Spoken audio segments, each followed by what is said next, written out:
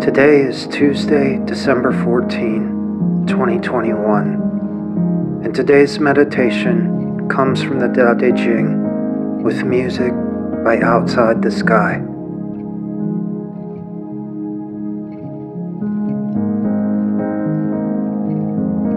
Chapter 26.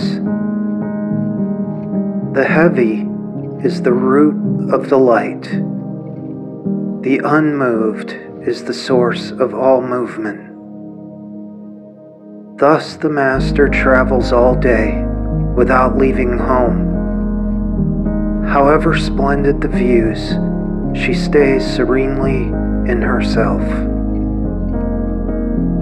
Why should the master of the country flit about like a fool?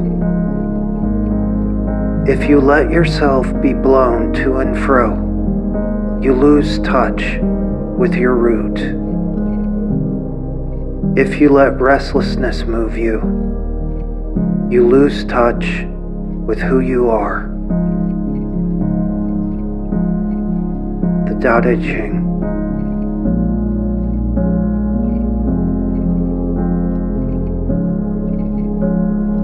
How much would you be involved with in your life today if it didn't involve a frenzy of restlessness?